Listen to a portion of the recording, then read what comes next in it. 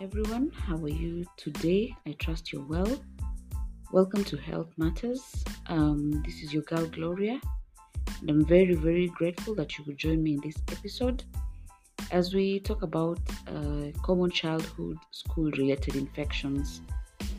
As we are aware, the COVID-19 pandemic has disrupted school programs all over the world. There was suspension of the school calendar, and now there's a slow resuming plan for most schools, right from pre-primary through primary, through high school to the universities. It is important that we are ready, that we are equipped with the most common infections that our children are likely to get, and remedies or basic things we can do to help our children out.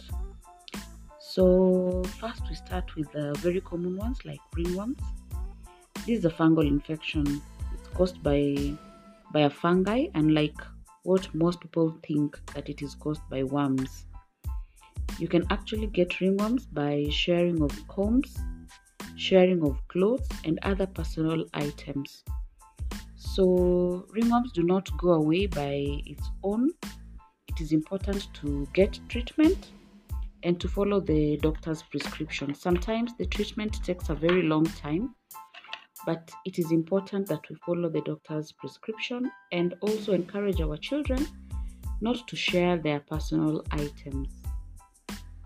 Another common infection in children of school-going age are common colds and stuffy nose.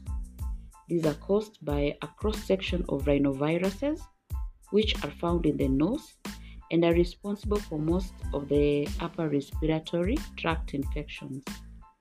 These are characterized by runny nose. The children will also have a cough, they would sneeze, and it is spread by droplet contact. In this COVID-19 pandemic, we know that COVID-19 is also a virus that spreads through the same way, that is by contact and droplet. So it is important that our children wear their masks every time in order to help prevent the spread of these airborne diseases. Give your children a lot of vitamin C or orange juices.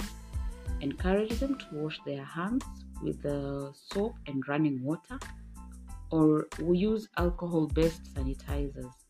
And it is also important to maintain the social distance. Commonly again among the school-going children are allergies. These are reactions to allergens, and allergens could be anything from dust, pollen, perfumes, even foods. There are children who react to high protein like eggs, cheese, butter, or milk. So the children may present with a common cold. Usually they would have a running nose, they would be sneezing, sometimes they would have skin and eye itchiness, depending on how they react to the allergen. It is important that you keep a track of what your child reacts to and let an adult know, maybe a teacher or a caregiver. Let them know what the child is reacting to, whether it is pollen or dust or even the food.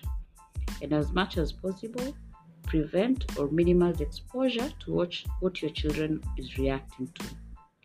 If there is a need for you to pack medicines for your children, please do so. This could be antihistamines, maybe cetirizine or some Piriton, or inhalers for those who get severe reactions.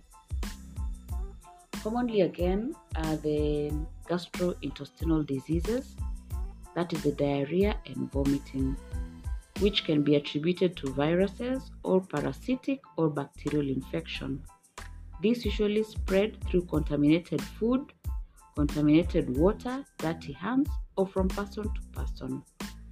The symptoms may last from between 1 to 3 days, and dehydration may be a complication. Usually may be mild, moderate, or severe dehydration. This depends on how much fluid the child has lost during the diarrhea and the vomiting. So it is important to visit the doctor and get checked so that the level of dehydration can be assessed and fluids can be given appropriately. It could be through the ORS, oral rehydration solution, or through intravenous fluids that are given to the child to make sure they are well rehydrated. Encourage the children to again wash their hands very well. Wash fruits and vegetables if they are going to eat them raw. It is also important that the children take a lot of water, and the water should be taken from appropriate recommended sources, maybe from a dispenser. Another common infection that the children are likely to get is the conjunctivitis. This is also called a pink eye due to the reddening of the eyes. There are about 6 types of conjunctivitis, but usually the most common ones are the bacterial and the viral ones. They're the most common in children, and they're the highly contagious one. So it usually develops mostly alongside colds and the flu. Conjunctivitis is common in children, and it is spread through fecal contact in the eyes or from a yellow discharge from an infected eye to an uninfected eye.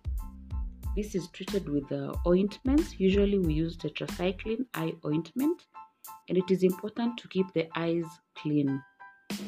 The patient usually has a whitish or yellowish thick crust in the eyes.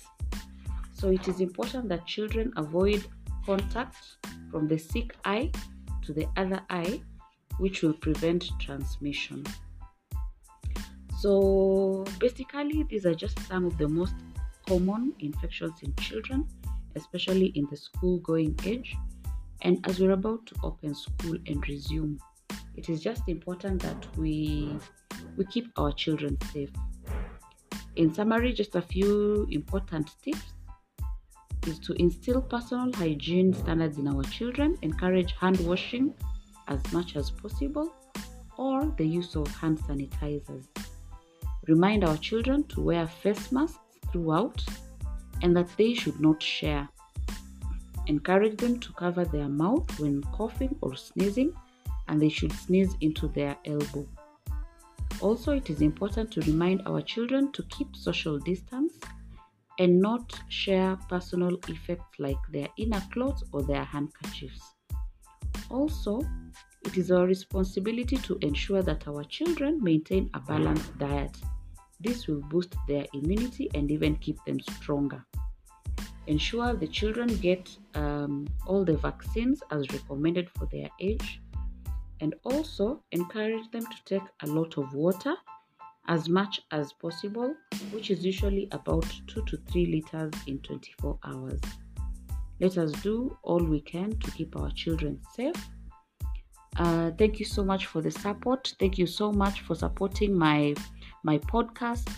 I hope these sessions are interactive and educative, and as much as possible, let us keep safe because we all deserve healthier lives. Have a blessed day and have a successful back to school period. Thank you.